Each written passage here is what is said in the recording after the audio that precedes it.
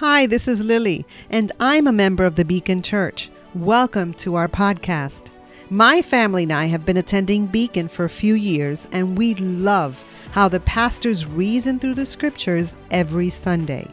We love the fellowship, the kids' classes, the singing, and the cafe is great.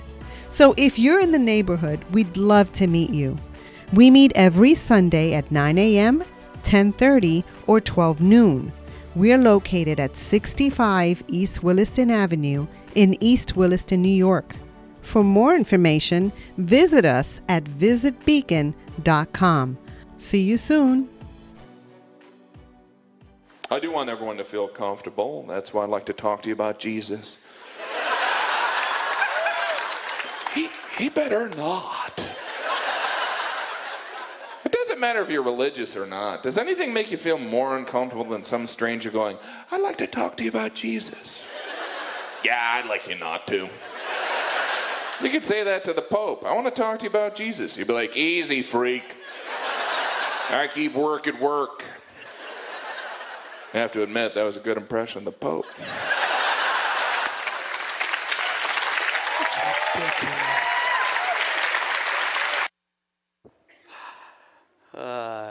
Good afternoon. Welcome to Beacon. I'm glad you guys are here for Ugly Christmas Sweater Sunday. It's our first time doing it, and it looks like a number of you are participating. If you're wearing an ugly sweater, can you just stand so that everybody can just stare at your amazing, ugly glory? Give them a round of applause. Some creativity. You guys look fantastic. You can take a seat. Now, did anybody notice Robert in the back? Robert, he actually covered up when he came up on stage his ugly Christmas sweater shirt thing, which is ugly. Weak. So if we haven't met before, my name's Trevor. I'm one of the pastors here at Beacon, and I'm really glad you're here as we continue in our series we are calling Christmas Unwrapped. And there's a single big idea behind this series. It's very simple. It's this idea that each of us has been blessed so that we can be a blessing to other people. And it's really taken this idea that Jesus is this amazing gift that we have received. And it's something that we want to share, that we want to pass on to other people. Not to be confused with regifting. We aren't regifting Jesus. It's not like we open him up and we're like, oh, you got me a savior. Awesome. Oh, he's Middle Eastern. Man, I was really hoping for something that looked more like me.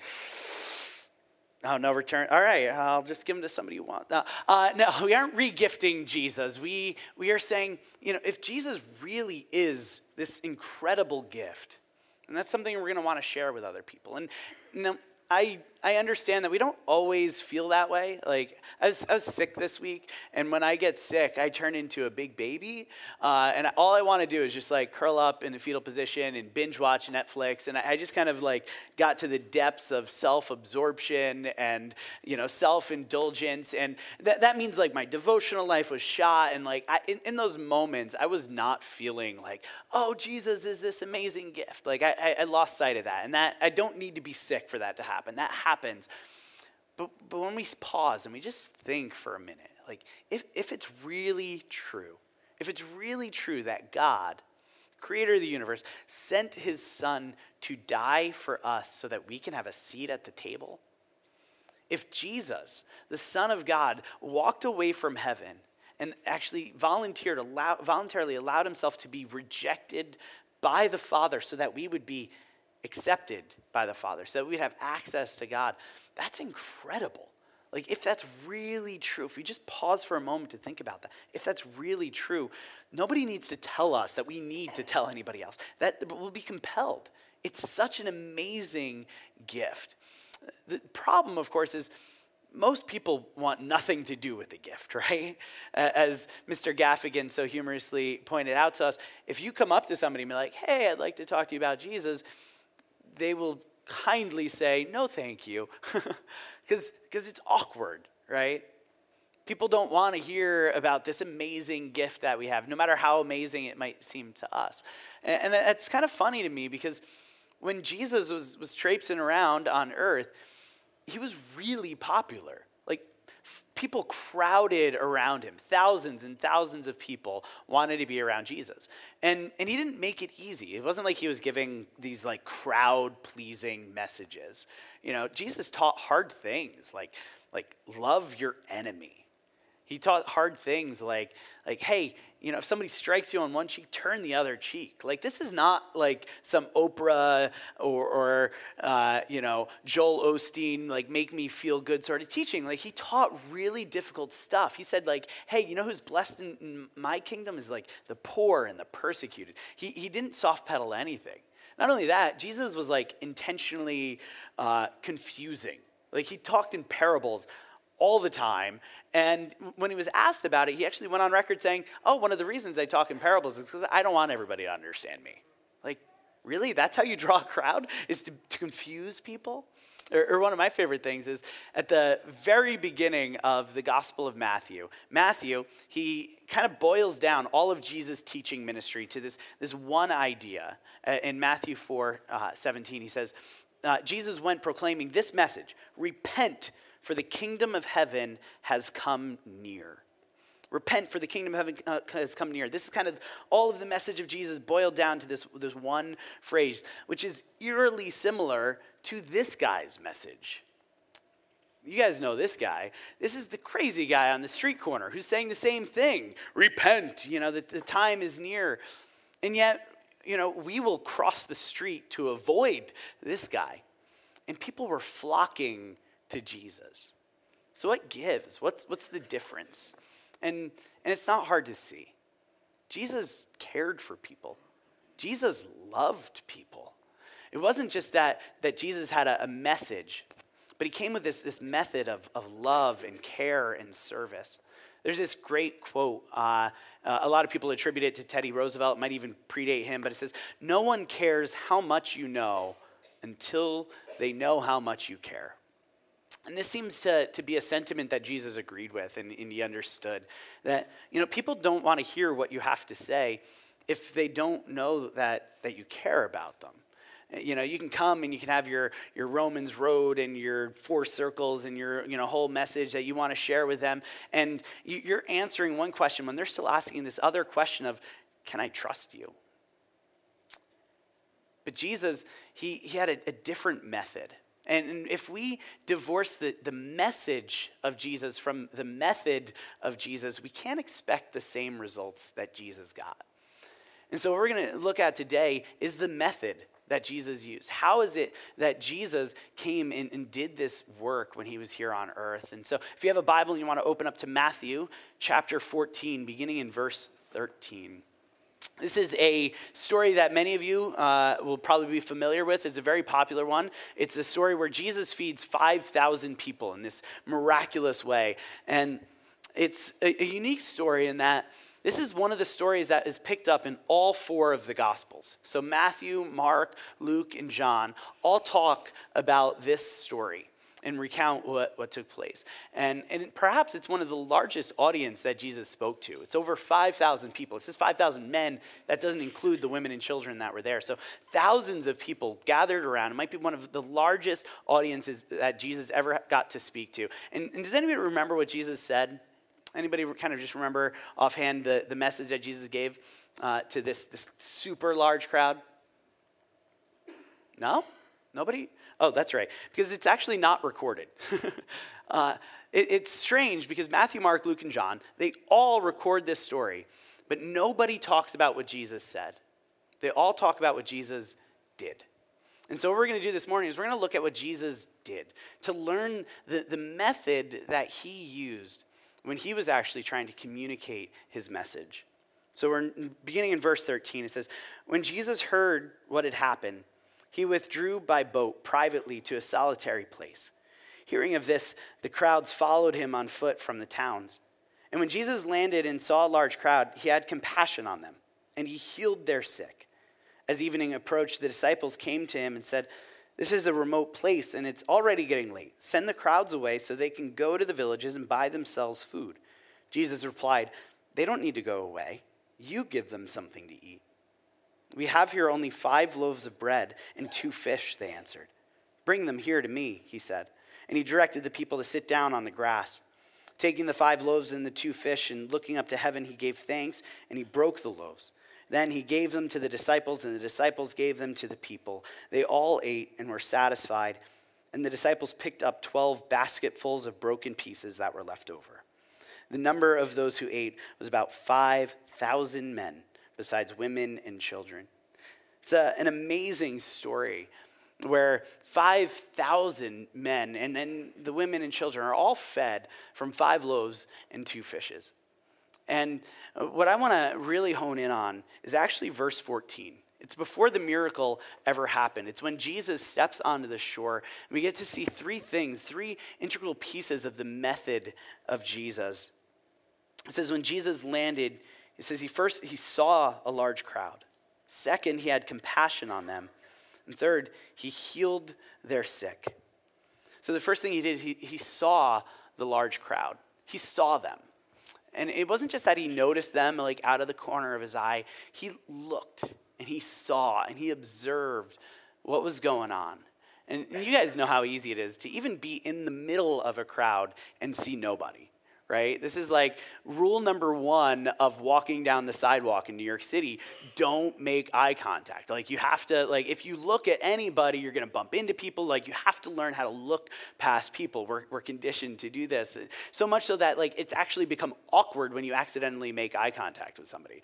You know what that's like, right? When you know, it's a perfect stranger, you guys make eye contact and like you have like 2 options. You can either like dart your eyes and pretend it never happened, or you do like the awkward like half smile head nod thing, like you guys know what's going on. It's like, yeah, you know, but it's just this whole bowl of awkward taking place there. And if in case you're not sure how awkward it is, just as an example, I'm going to deliver the rest of this message by not breaking eye contact with Marie. So congratulations. We're just going to make eye contact now. But it's incredibly awkward to just like be caught in that place. And so we've been conditioned to avoid it. We've been taught that we can actually look past people. But that's not what Jesus does. He sees them. And we know that it's more than just that he noticed them, because in Mark's account of the gospel, Jesus is able to assess the condition that they're in. It says that he saw them and he saw that they were sheep without a shepherd. It was like this observation that he was able to make. This takes time. This takes intentionality to actually look, to ask questions. What's going on here? And he was observing the state that they were in. And the timing for it is, I find really interesting, because Jesus had every excuse not to see them. Because Jesus had his own stuff going on. At the beginning of the passage, it says that Jesus intentionally withdrew to a quiet place because right before this, if you read what happened right before this, John the Baptist, who happened to be Jesus' cousin, who happened to be somebody that Jesus loved and cared about, John the Baptist was just killed. He was just beheaded, basically for like entertainment. And so Jesus is actually like feeling this himself. And so he intentionally goes to be alone, to withdraw, go to a quiet place. Like this is like the time when he gets off the boat there, he could say, hey guys, I'm just putting the oxygen mask on myself right now. I'll get to you guys in a little bit. But it's in the midst of this, in the midst of his own stuff, that Jesus sees them. He looks and he observes what's going on. And he cares what's going on. He saw them. Secondly, he says he has compassion. And this is a really strong word. The word that's used here for compassion, it's not just that he had some like warm, fuzzy feelings. It's like this gut feeling. When you experience something that's like kind of traumatic and it just like, it takes your breath away. Like you feel it physically. It's an emotional experience, but you have this like physical reaction. Like you just like, there's this weight on your chest and this knot in your stomach. This is the kind of sentiment that this word for compassion is using, that Jesus is deeply moved and he's feeling something when he sees the condition that they're in. And I just want to take a second to talk about 2 things that Jesus isn't feeling, because it's easy to confuse these things. First off, Jesus isn't feeling guilty. He's not feeling guilty. It's not like he and the disciples, rowed ashore and he got out of the boat and Sally Struthers was there and there was a Sarah McLachlan song on in the background and people were holding puppies. No, he wasn't like feeling guilty. He wasn't doing this out of a sense of obligation. It wasn't like he was trying to make himself not feel guilty. The second thing he wasn't feeling, it wasn't excitement. And let me explain what I mean. So a couple of years ago, I realized that me personally, I don't do a good job of seeing people in need, especially, where I just go through my day and I kind of like have these blinders on, and I wasn't doing much in my day-to-day activity to care for people in need. And so as a reminder, as just like a discipline for myself, I added a task to my task list. And it's a recurring task, so it shows up every single day, and it asks me, who did I love and how did I love them? Like, who did I love? How do I love them? And, as you'd imagine, most days I don't get to check that off. Most days, it comes and goes, and I'm like, I missed it. But every so often, I'll come to somebody who's like in need, and I'm uniquely equipped to actually serve that need. And I actually get a sense of excitement where I'm like, I'm going to actually get to do this. Like, I'm going to get to check off the box. And not that's bad, but in some ways, what I start to do is I actually co-opt their pain for my joy. and their pain and their struggle is something that I'm delighting in because it gives me the opportunity to do my thing, to come in and be the savior, and it's exciting and it's very twisted, but this happens so easily where other people's pain, other people's struggle, even when we're trying to do something good, all of a sudden it becomes about us again. Like, look what I get to do, rather than what Jesus did. Jesus, he said he had compassion. Jesus was actually feeling their pain. It wasn't that he was feeling excited about himself. He wasn't feeling guilty about himself. He was feeling their pain. He was empathizing. This idea of actually trying to understand what it is that they are emotionally experiencing in the state that they're currently in. Jesus empathized with them. And the third thing that Jesus did here is he then healed them. He then actually acted. He served them in a meaningful way. And this is, it might seem like a no-brainer, but this is where the disciples, if you continue reading the passage, this is where the disciples stopped, right? So, the disciples start to get this. They start to realize, we need to care about other people. We need to be looking, out for other people, what's going on. So Jesus is teaching, it's getting late in the day, and the disciples notice these people are hungry, all right? They observe that these people are hungry. And they say, we're getting hungry too. We feel their pain. We understand this is an issue. And what do they say to Jesus? They say, Jesus, we should send them out so they can help themselves. But Jesus turns around and says, no, you help them.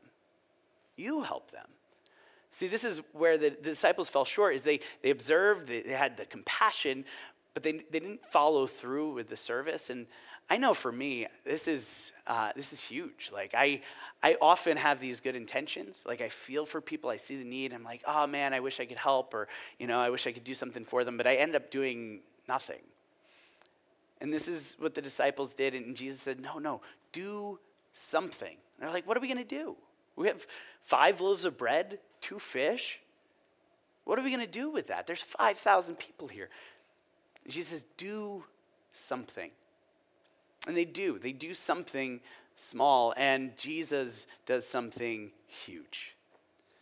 I think very often God is waiting for us to act with whatever we have. Even if, we're paralyzed because it just seems like it's too big, saying just do something. I'm not saying that God's always going to come in and, save the day and feed 5,000, but sometimes he might. Sometimes maybe he is waiting for us to do something. But even that's not the point. It's not that we do this so that we can experience the miracle. We do this because we care about the people. Jesus didn't do it for the sake of the miracle. He did it for the sake of the people who were in need. Because he observed where they were, and he felt their pain, and then he served them in meaningful ways. And this method that Jesus uses to feed the 5,000 and to care for these people is the same method that he used to save me and he used to save you. This is his method. Where Jesus was in heaven, he was looking down, and he had no reason to look at us. He didn't need us. He didn't need to even be bothered with us, but he saw us. He saw us in the state that we were in, and he decided to actually feel our pain, to take up our suffering, to take up this burden, to not say, you know what, that's your problem. I'm just going to keep doing my thing. He actually came and he felt our pain, and then he served us. And this is summed up so well. You know, Jesus, he did a lot of things. He did miracles, he did teaching, but in Matthew 20, Jesus says the purpose that he came, he said the Son of Man, and he's referring to himself, the Son of Man didn't come to be served, but to serve and to give his life as a ransom for many. Jesus, his whole mission, it was centered around this idea of selfless service to other people. And so we have this mission now of embodying Jesus to go out and take up the same message, but with the same method that Jesus used. And that brings us to the Christmas Unwrapped Challenge. Who here has been participating in the Christmas Unwrapped Challenge? Anybody who's actually sent emails out to christmasunwrapped@beaconchurchonline.com? All right, so one of you is starting to get your ornament together. The rest of you, don't forget, if you are participating, send those stories, send those pictures. If you have no idea what I'm talking about, every year Beacon, we give out an ornament in the first Sunday of December, kind of marking our anniversary as a church. And this year, the ornament, it has different components. And there are challenges each week, and if you complete those challenges, you get the different components to your ornament. And the first week, we had a list of people. We did it right here in the service where you could write out a list of names, people that you are praying for, intentionally praying for, people who might not know the love of Jesus that we can intentionally be praying for. And so that one went right in. That was like a freebie. But then last week, Robert talked about this idea of eating with people, where we invite them in to share a meal with us, or maybe we meet up with them to grab a bite to eat, or throw a Matthew party. Did anybody do a Matthew party this week? I heard of a few going on throughout the church, but none of them in the 12 o'clock service, apparently. All right. If you don't know what I'm talking about, again, go back, watch last week's message, hear about the Matthew party. It's a great way to just bond with people, connect with them. Today, we have our next two challenges for the Christmas Unwrapped Challenge. And the first one is to listen. To listen. See, when Jesus came on shore, he was able to observe the state that people were in, but he also had like this supernatural ability to just kind of like see into people's like hearts and to understand what was going on. I don't have that ability. I don't know about you. For the rest of us, if we're going to kind of observe what's going on in people's lives and what they're feeling, we're going to have to talk to them, but more importantly, we're going to have to listen. And listen well. To be able to hear what it is that they're feeling, what it is that they're passionate about, what it is that they're struggling with, so that we can serve them well. And so here I want to give you just 7 quick suggestions for listening well. A lot of these I appropriated from a woman named Celeste Headley. She has an awesome TED Talk. If you want to Google it and watch it, it's like 15 minutes, and it's great. It's all about like how to carry good conversations, and I think any adult should watch it. So I stole some of these from her, but the first one is super obvious. Talk less, right? You want to listen well, talk less. It's hard to listen and have your mouth open at the same time, which is ironic because I've just been talking at you for like 25 minutes. But talk less. Give other people, let them talk. Let them do the talking.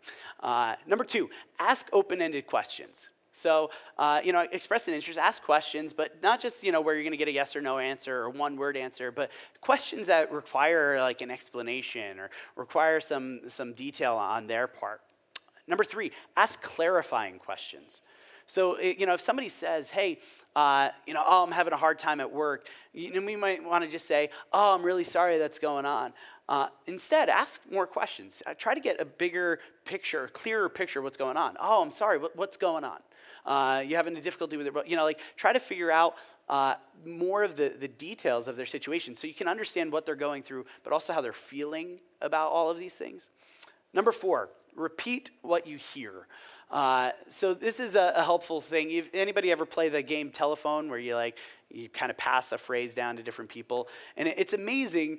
You say one thing and somebody else hears something completely different. And by repeating back, this is just a way to make sure that you are hearing what they intend to communicate. So we don't want to be like awkward or robotic about it. But if somebody's just saying something to us, just be like, oh, so let me just, so I'm understanding correctly, this happened, and now that you're feeling this, just to clarify, to make sure you're understanding what they're saying. Number 5, don't jump to solutions. All right, men. This is particularly an important one for us because we want to fix things. You know, we hear a problem and our immediate thought is, this is how we fix it. But sometimes we can jump in so quickly that we haven't even heard the real problem yet. So rather than just jumping to solutions, giving time to talk, ask those clarifying questions, try to, figure out what's going on. And, when people ask our opinion, then maybe we can give it then. But instead of just jumping to that solution, really trying to think through, this is funny, I'm watching a couple here get the stare down. Rather than jumping to solutions, listening. Asking those clarifying questions. Number 6, don't multitask, which really means put away the phone. I get it. Like I think it is possible for people to be listening and really be processing what's going on and be, on their phone. However, it communicates that you're not interested, you're not caring. And so even if you are one of those few people that can multitask, try not to. Try to give them your undivided attention so that they understand that you're valuing what they're saying. Number 7, this is the most important one, care. Care. Care about them. Care about what they're saying. And even more importantly, care about what they care about. If they're interested in something, take an interest in it. Because if you are, it kind of helps the rest of these things fall into place. If you're interested in what they're saying, you'll actually kind of hang on every word because it interests you. You want to know more. And so trying to develop a sincere and genuine interest in them by being interested in what they're interested in.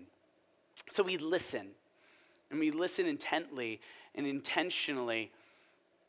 And then the second part of today's challenge is to serve.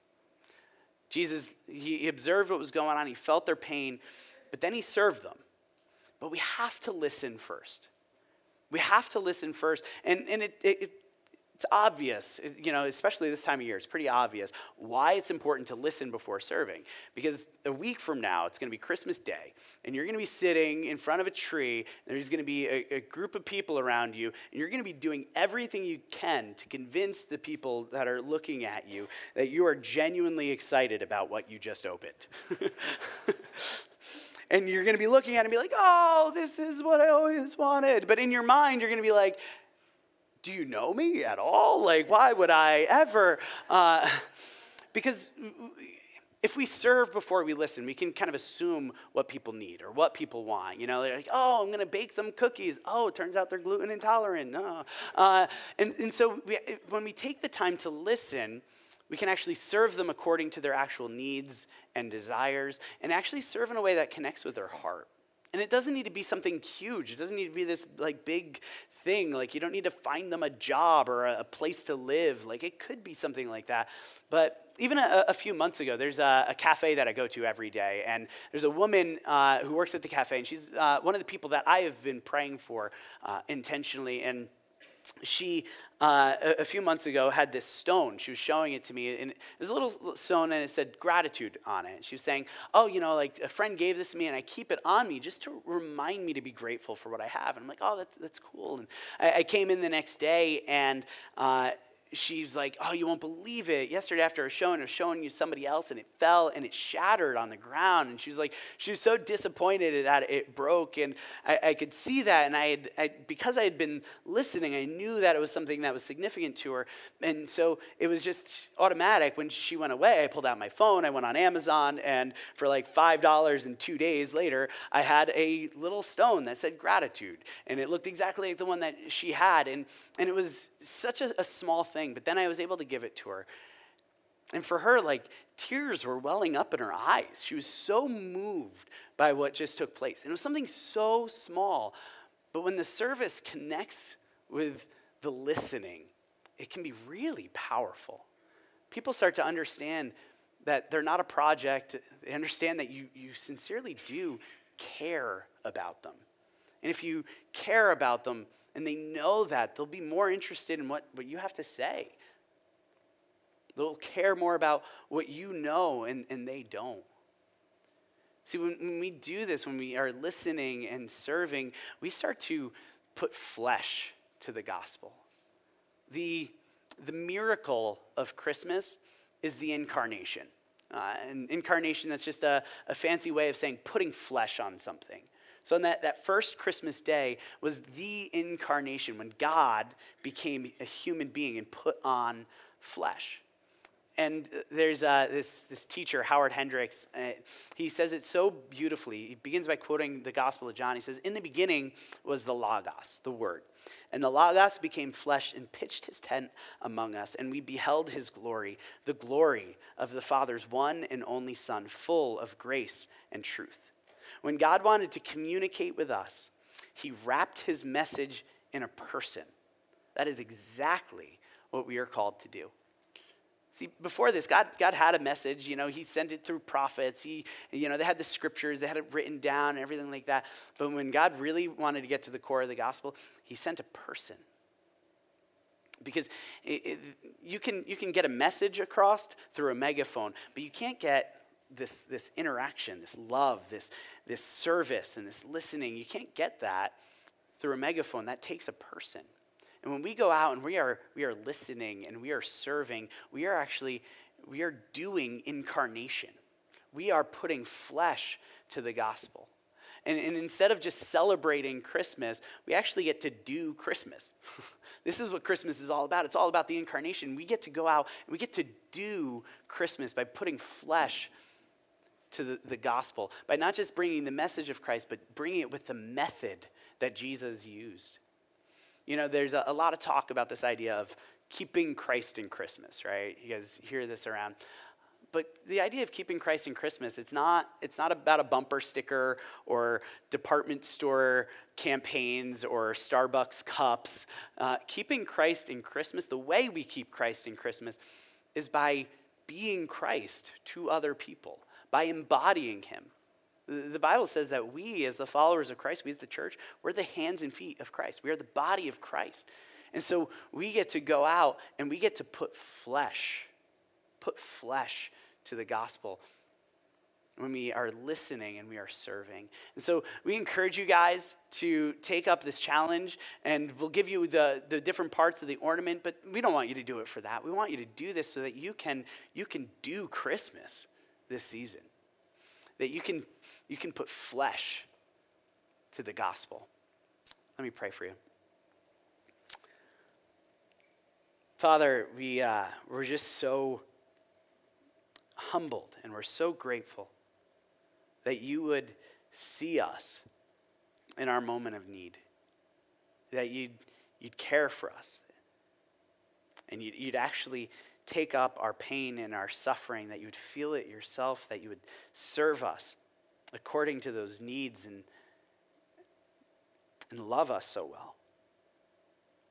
And we just pray that your love for us will compel us to go and love others, to listen, to serve, to care, so that we can be the hands and feet of Jesus.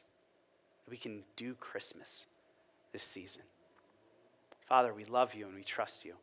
In Jesus' name, amen.